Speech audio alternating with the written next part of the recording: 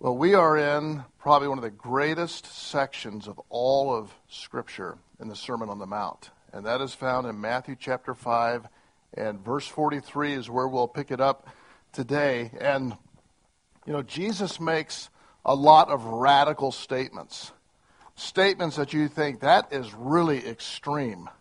And this will be one of them. In fact, I don't know if there's a more radical statement in all of this message than what we're going to read this morning when he says this: love your enemies. For most people, they're going to respond by saying that's impossible. How is it possible to love your enemies? An enemy would be someone who's hostile toward you, mean to you, angry to you, hurtful to you, damaging to you. How does someone do this? Well, Oswald Sanders said the Master, Jesus, expects from his disciples such conduct as can only be explained in terms of the supernatural. So it is impossible.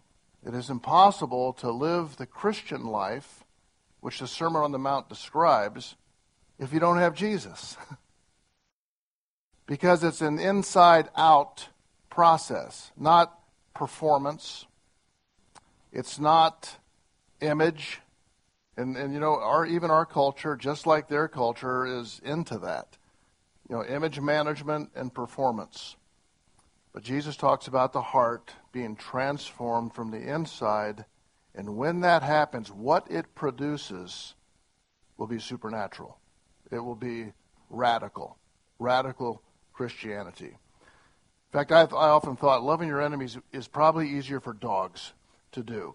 And we have a dog in our home. It's not really our dog. It's Reed and Heather's dog, Sheila. She's an Australian Shepherd, about 8 years old now. But when they got called to go over to Micronesia, they couldn't take Sheila. And so Sheila became a family dog. We kind of share Sheila and love having her around. And she is she loves people. And she loves food. Not necessarily in that order, but... the only people she doesn't like are probably UPS drivers. Some of you have dogs like this too. They'll go nuts over UPS. But she is the friendliest dog. She's over the top friendly. Now, if you come to visit our house, and I've had this happen where I'd have 8 guys sitting in a room. If you like dogs, she will love you. If you really are not into dogs, she will love you even more. And so I'll watch this happen. We can have a room every time, and I laugh when it happens. The person who least likes dogs, she will figure out who you are. And she will come up and put her chin right on your lap and leave it there while the rest of us just smile. Not necessarily that you're an enemy, but I don't know, dogs may have a simpler life of this, but for us it becomes a very real challenge. To love people who are unlovely, unkind, mean, hateful, spiteful, who have hurt you, who have damaged you. To love your enemies. I used to think when I first went into ministry, I won't have any enemies. Why would I have an enemy? And then I realized that I would have a few as time went on. That I couldn't control a lot of that. And as I shared last week, that most of my serious enemies are not unbelievers, pagans, and heathen. They're fellow believers. How do we work with that? How do we face this? Because enemies, a person like this can rob you of your peace of mind, of your joy. They can rob you of your possessions. They can rob you of your health. And they can rob you of your very life itself. We have this realization that this kingdom of God is not the same as the kingdom of this world. We live in the kingdom of this world, but we have a different master. We have a different set of rules. And it is an eternal kingdom. You may recognize the name Dietrich Bonhoeffer. He was born on February the 4th, 1906 in Breslau, Germany. He grew up to be a pastor, a theologian, and an author, and he led his people through one of the most horrific times in human history as Adolf Hitler sought to rule the world. You read his writings, you read biographies of him. In Erwin Lutzer's book, he talks about what was taking place in the 1930s in Germany. Adolf Hitler, who we know more about now after the fact, had led an intense passion for German nationalism, recovering from World War I. And he showed it as what he called popular Christianity. Popular Christianity. In fact, and most people don't know this, but in the churches in Germany, you would have a large swastika hanging in the front of the church with an embedded cross of Christ. You say, that can't be. How could Christians be so swayed to that? Well, Bonhoeffer was one of the members of the Confessing Church who saw that for what it was, tried to warn people. And he was executed April 9th, 1945, at the age of 39, 21 days before Hitler took his own life. Dietrich Bonhoeffer had many enemies. He wrote the book called The Cost of Discipleship, and it answers the question, how do you love people who are trying to kill you? He really understood the teaching of Jesus, that this is, if someone were to ask you, what is the greatest commandment in all of the Bible? And that's important because they're testing Jesus here, asking him about the law. The scribes and Pharisees want to know about the law. And Jesus said, I came not to abolish the law, but to fulfill it. Well, what law? What is the greatest commandment? It's to love the Lord with all your heart. And it is to love your neighbor as yourself. You say, well, is that in the Old Testament or New? Both. And Jesus explains that. So if we were to say that the greatest command that God ever gives, that Jesus ever gives, is to love the Lord and to love your neighbor, then I would say the greatest test of that command to love is to love your enemies. The greatest command is to love. The greatest test for you will be to love your enemy. And right now, you can probably think of a few who have filled that spot in your life, who have been hostile towards you, unkind to you. You've not gotten it resolved. You've tried to get it resolved. It's not resolved. So Jesus is going through, and he is giving 6 illustrations of how real, authentic Christianity is a matter of the heart. This is the last one and probably the most radical. So let me read from this passage. We'll begin with verse 43 of chapter 5 of Matthew. You have heard that it was said, love your neighbor and hate your enemy.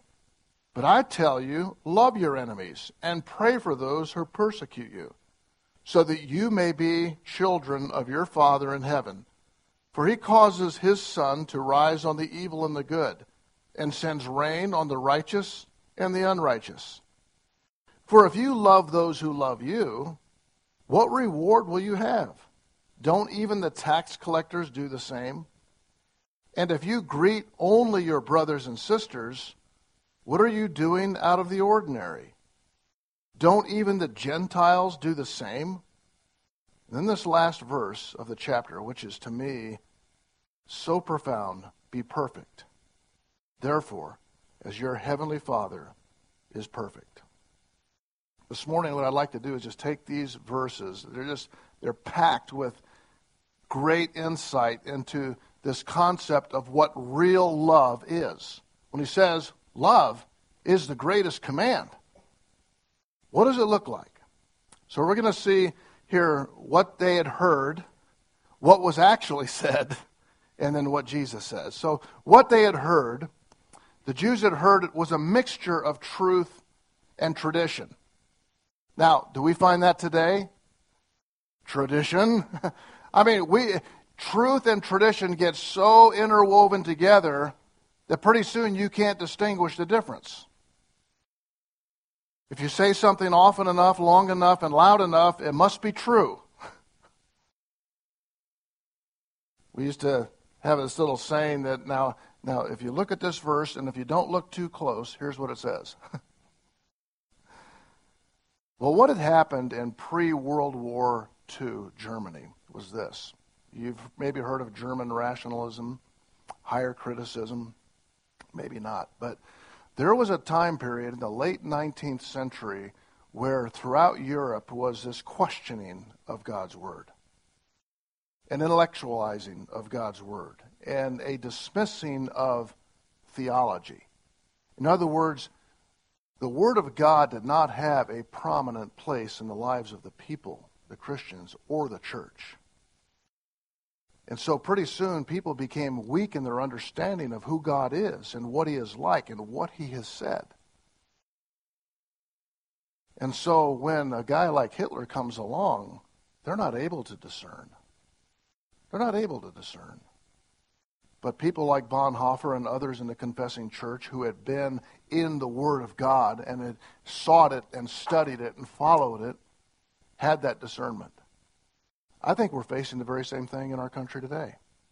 The popular Christianity, it's a feel-good Christianity. It's an amusement. It's we want you to feel good. We want you to come in and have a great time. And I'm not against having a great time. I'm all for that.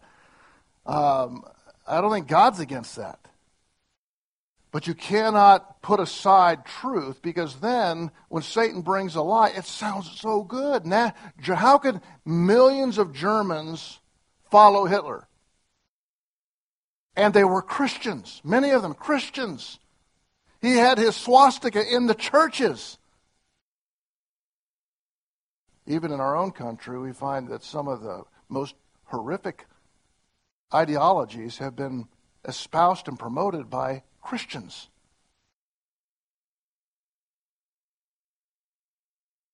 As this was the same for the scribes and the Pharisees, because the scribes and the Pharisees taught some truth and some fiction, some truth and some tradition. So, what does the Scripture actually say? Well, it does say, love your neighbor. We find that in Leviticus 19, verse 18. So it says, love your neighbor. What it does not say is hate your enemy. Say, well, how did they ever come up with that? With logic. It wasn't very good logic. In fact, they would call that a non sequitur, if you're into the logic things. It doesn't follow. But here's how they did it. You know what? If I'm to love my neighbor, then what is conversely so is, okay, I love my neighbor, then I must be, logically, hate my enemy. That's how they got to that point. So who is my neighbor? We hear this question asked to Jesus later on too. He does not say hate your enemy. There's not a place in Scripture that it says to hate your enemy. And I don't want to digress too much into this, but we do read in the Psalms imprecatory prayers that's against the enemies of God. And remember last week, we've talked the last couple of weeks about how there's a difference between God's civil law and also the way we function as Christians. The difference between God hating God's enemies, because I think that's clear, and then my personal enemies. Now, Bonhoeffer had this interwoven a lot, so it's not an easy thing to respond. But you got to recognize what is personal and what is against God. But this is the conclusion they came to. That my neighbor is, well, first of all, they have to be a Jew. And then they have to be family, friends, and like-minded people. Basically, what you get down to is anybody who's not like me, who's different than me, that I don't like, is not my neighbor. And that became their tradition. And so they hated their enemies. And the Jews at this time were some of the most hateful people, and the worst ones were the religious leaders. See how they got to that? I mean, the ones that should be preaching, teaching the love of God are actually teaching people how to hate the Romans, hate the Gentiles, hate the pagans, hate the half-breed Samaritans. This was not the teaching of Jesus. There was discovered in archaeology a Jewish maxim, and this is one of their traditions, and it goes like this. If a Jew sees a Gentile fall into the sea, let him by no means lift him out. For it is written, thou shalt not rise up against the blood of thy neighbor, but this man is not thy neighbor. So in other words, see ya. That's their tradition. And they had allowed themselves to have permission to hate. So they clouded this issue. There's a difference between God's enemies and God's justice and my personal enemies and my personal justice. You start to cloud that, you begin to justify everything you want to do. How can people so religious and so much about God's word and so committed to that be so off? Because they had become the most unloving people. You think when God's greatest command was to love. Well, I think we see it today. And my prayer is that we would get clarity like Jesus wants to bring. So here's what was actually said. And this is what our second point here, Jesus is kind of saying, here's what actually was said. In Leviticus 19, verses 33 and 34, when it talks about who is my neighbor, every Jew would say, got to be a Jew, got to be family, got to be friends, got to have all the same ideology, someone I like. You know, we kind of separate it down to whatever we want. Here's what Leviticus 19, this is further on when it says to love your neighbor as yourself. When an alien resides with you in your land, now do we have that in our country today? I'm not going to get political here, but I'm going to say something. We have civil laws we follow, okay? But we also have a way we act. When an alien resides with you in your land, you must not oppress him. You will regard the alien who resides with you as a native born among you. You are to love him as yourself. Wow. For you were aliens in the land of Egypt, and I am the Lord your God. Now understand this, we are not Israel, so you've got to, we're in America, we're not, so we don't apply everything across the board, but you follow the laws of the land, but the attitude is to love your neighbor as yourself. Now, that doesn't mean that you have to wrap your arms around and say, the first thing I need to do, my priority in my life is first to learn to love myself. You don't find that anywhere in the Bible. What he's saying is, just as you give attention to every little detail of your life, and you naturally take care of yourself, you treat other people the same way. It goes right in line with the golden rule that we have. Do unto others as you would have them do unto you. That's the message of this love. So what he's saying, my attitude toward an alien who is not a Jew, who's in my land, what is my attitude toward him? Is love. In Deuteronomy 22, verses 1 through 4, it talks about, and I know these are kind of detailed laws, but you see the spirit of it. It says, if you see your brother Israelites, ox or sheep straying, do not ignore it. Make sure you return it to your brother. Now, that's the one they saw. Here's the one they didn't see. In Exodus 23, 4 and 5, it says, if you come across your enemy's stray ox, what do you think he's going to say? Kill it? Take it? No, he says, if you come across your enemy's stray ox or donkey, you must return it to him. You see the donkey of someone who hates you, lying helpless under its load. No, it doesn't say finish it off. It says you want to refrain. If you want to refrain from helping it, but you must help it. So this is not Old Testament, New Testament, different. This is Old Testament. Love your enemy. And I think probably the greatest story, and I don't have time to get into it completely here, but, we have Good Samaritan, Good Sam Hospital. You know what that is? Okay, why is that name Good Samaritan? The story of the Good Samaritan that Jesus told. And it came from one of these provoking Pharisees. Well, who is my neighbor? Because they had a very exclusive definition of what a neighbor qualified to be and what they could be nice to. And Jesus went on to say, well, there's a certain man. He's traveling down from Jerusalem to Jericho, which is a treacherous stretch. And he fell upon thieves, and he was wounded. He's going to die on the road. And so 3 people passed by. The first one, what do you think it is? First one's a priest, okay? He's probably some Pharisee. He's at the height of spiritual leadership, and he crosses by on the other side. And this is a Jew. This is a Jew. He's a Jew. Next one comes by as a Levite. He's a helper to the priest. He passes by on the other side.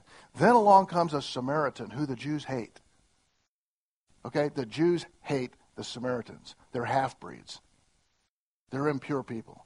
And the Samaritan stops. Actually, the other guys, they're walking down this side of the road, and they go on the other side of the road. When you read this passage, they go on the other side of the road to avoid him. And the Samaritan crosses to the other side of the road to meet him. He goes out of the way. When the others went out of the way to avoid it, he goes out of the way to meet that need. Puts him on his donkey, he washes his wounds, takes him to a hotel, puts him up, pays the bill, says, I'm going to come back and check on him. Who does that? And then he asks them a question. Remember how I said 180 questions in the New Testament they asked Jesus? Almost all of them he answers with either a story or another question. And this one he does both. So he tells a story and says, who was his neighbor? Well, what are you going to say? Well, the one who helped him. One commentator said this. He said, your neighbor is, defining your neighbor, is anyone along your path that has a need. Anyone along your path who has a need. It's pretty convicting. Bonhoeffer said this. He said many great things. But he said, Jesus Christ lived in the midst of his enemies. At the end of all, his disciples even deserted him. On the cross, he was utterly alone, surrounded by evildoers and mockers. For this cause he came to bring peace to the enemies of God. We sang about that this morning. I don't know if you picked that up. I did because I prepared this message, but it talks about thank you. We're all enemies of God. When we're born into this world, we're all enemies of God. We've sinned. But this is who he loved and came for. So the Christian, too, belongs not in the seclusion of a cloistered life, but in the thick of foes. It's where we belong. In the thick of foes. So this is what our final part of this message is. What does Jesus say? Here's what you've heard. Here's what it actually says. Now here's what I'm going to say to you. He reinforces the greatest commandment of all. And he reinforces the greatest test of that command. So the command we've already established is impossible without Jesus. And it is especially impossible without Jesus to love your enemy. It'd be easier for me to love your enemy or you to love my enemy than it is for me to love my own. What is love? What is love? What does he mean to love your enemy? It's a common word in our English language. I've shared this with you before. I was shocked at the Super Bowl to see a commercial that explained the 4 Greek words for love. How many of you saw that? I'm thinking, I can't believe they have this on. It's a commercial for New York life insurance. And they actually got it pretty right. They didn't, they could have said a lot more, but 60 seconds and how many million do you pay for 60 seconds? I don't know. But they explained that the Greeks, who had a very detailed, exact language, very descriptive language, much more than English, had 4 different words to say they love something.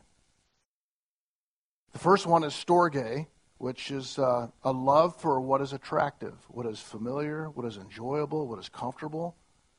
People, places, settings, events, memories, Love living in Colorado, love the snow, love the sunshine, love the Broncos, love these old shoes, I love pizza. We use that same word as we use for phileo, which is rather than just having an object that you're comfortable with, phileo is when 2 or more of us, it could be 3 or more, 5 or more, 10 or more, and then you lose some, but we have a common love and affection for an idea, a goal. Brotherly love, phileo, Philadelphia. That doesn't really exude brotherly love, but that's where we get that. And phileo is the love of something that we share for together. And the Bible speaks of that often. The next one is eros, which we typically think of that's just a physical love between a man and a wife. But what it means really is one man, one woman, love for each other and no other. So when I love my wife, it's not like I'm thinking about a certain thing, but it's her. I love her. I love her alone. That's eros. It's a unique kind of love. And the last kind of love, agape, which you've probably heard the word agape many times, is new to a lot of the Greeks. This word was not used because it wasn't understood. It was brought into play much more recently for these people. But when I describe agape, I would say it is active, it is unconditional, it is sacrificial, and it is eternal. Let me just quickly hit those. The word, we say agape, agapao is the verb form, and that's the way it's written here, agapao. It's an active verb. So this isn't a state of being. Love is a condition. This is an action. It is a verb. And if you go to 1 Corinthians chapter 13, verses 4 to 7, it describes love with 15 verbs. 15 verbs. It's not how I feel. It's not an emotion. It's not I'm attracted to you or I love you because I love how I feel about this. No, it is an action. It is a verb. It does something. It's active. Secondly, it's unconditional. It's not a response to something where I have, like in the other kinds of loves, storge is I respond, I love this, or I love being with these people, or I love sharing. It's not a response to something. It is unconditional. In other words, it acts independently of all circumstances. Wow. I mean, you think, is it something impossible? That's impossible. But that's what it is. 3, it's sacrificial. It's sacrifices. It's not a love that's mutual. I'll do this, you do this. I'll scratch my back, you scratch yours. We talked about the quid pro quo idea in the previous verses. No, it's not that. It is sacrificial. If you were to think of one word, it would be giving, giving, giving, giving. It's a giver. And it is eternal. It never ends. So, Jesus said this in John 13:1 to his disciples. It says he loved them to the end. Now, there's nothing wrong with the other kinds of love.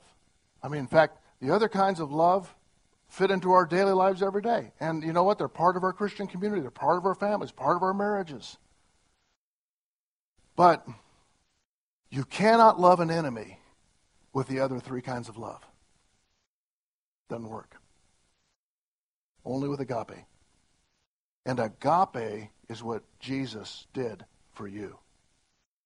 Agape is what God did for you. For God so loved the world. Agapao, verb form. Unconditional. You did nothing to deserve it. Sacrificial. He gave his life. Eternal. It never ends. And we cannot meet up to the greatest test of love except through agapao. That kind of love. The same kind of love that comes from Jesus. Now he says in verse 45, there's so much in here I'd like to expand on, but I don't for time's sake. But in verse 45, the second part, it says, For he causes the sun to rise on the evil and the good, and sends rain on the righteous and the unrighteous. That pretty much means what it says is God's goodness, or we call common grace, is poured out to everybody. You know, when the sun comes up, everybody enjoys the sunshine. When it rains to provide the land to produce food to eat, it's for everybody. God is good to everybody. But this kind of love is unique. And what he is making a statement to, and I think this is, to me, when you start to think about how strong this thought is, what good is it? What good is it if we love those who love us? What good is it if we only know how to love things that make us feel good? What good is it if I love pleasant things, I love good food, I love nice people, I love great experiences, and you love me, I love you back? What good is that? He says the Gentiles do that. The heathen do that. Everybody in the world does it. What makes Christianity unique? It's agapao. It's that kind of love. Because no one loves enemies apart from this kind of love. We were his enemies. And it shows us, the first part of verse 45, so that you may be children of your Father in heaven. We look like our Father when we love. You know how your kids sometimes, they act like you act, walk like you walk? How does a Christian look like their Father? Love. Agape love. And what that does is impacts this world. Not when you love your friends, but when you love your enemies. This is tough. This is hard for these people to swallow. And he comes to the very end to this verse, be perfect, therefore, as your heavenly Father is perfect. Now, what's interesting about this, it is saying that the standard is perfection, which none of us meet, and we can only meet through what Jesus does for us. I can't live a perfect life to get to heaven. That's impossible for you. But Jesus lived the perfect life, and he substituted himself on the cross for me and died for me. He fulfilled God's righteous demands for perfection himself. But perfect, it's like a play on words. Because perfection is also used many times to describe the height of maturity. So, if I were to say, a kid grows up, you hope they mature as they get bigger, but they develop. You're going to find that in 2 Peter 1, you're going to find in James chapter 1, you're going to find a number of references in the Bible to Christian growth and maturity. And the final distinguishing mark of real maturity, you got it, it's love. They know how to love. You can say immature Christians, they can know how to do the right thing. They can learn to worship. They can learn to tithe and give their offerings. They can learn to serve God. But the height of their real spiritual maturity, and when they most look like their Heavenly Father, is when they love like he loved.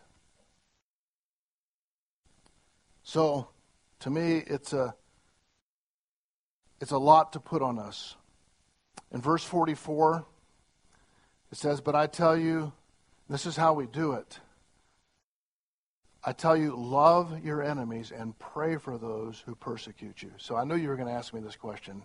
How do we do this? How do I love my enemies? Well, here's the answer. It's verse 44. I tell you, pray for them. Pray for them. Lord, I pray you bring down fire from heaven and scorch them.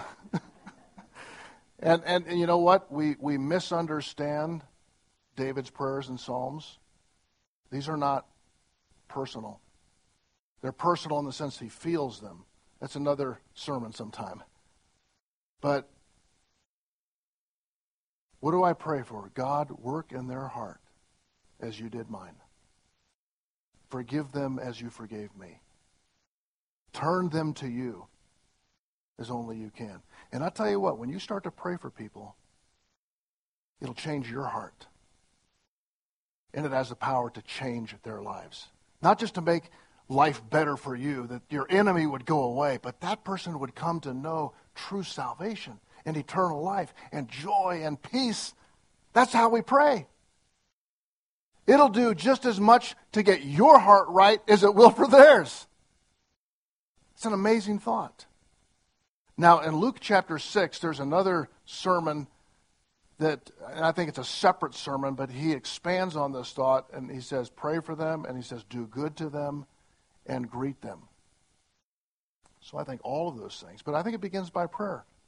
Lord, help me not to hate. Help me not to want to get even. Help me to leave vengeance and justice with you.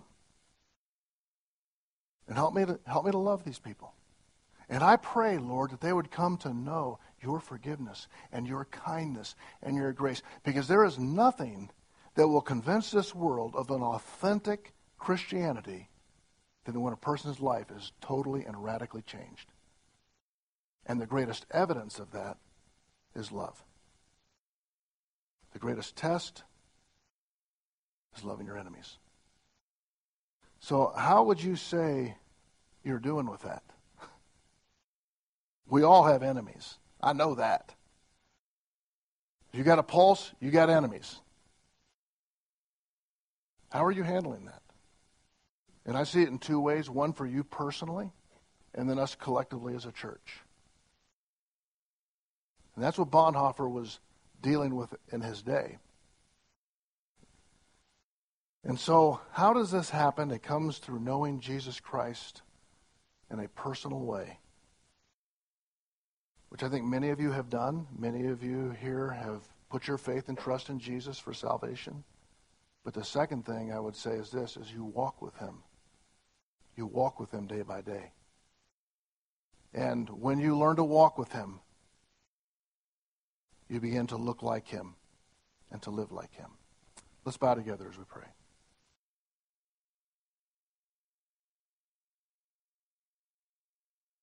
Father, some of these statements are so hard. They're hard for us to process. But I pray that you'd help us not just to love generally and love in these other ways that anyone can do, but to love our enemies the same way you loved us. For we at one time were your enemies. And so, Lord, I pray that the testimony of that to the world would be an attractive, authentic, compelling Christianity. We ask for that.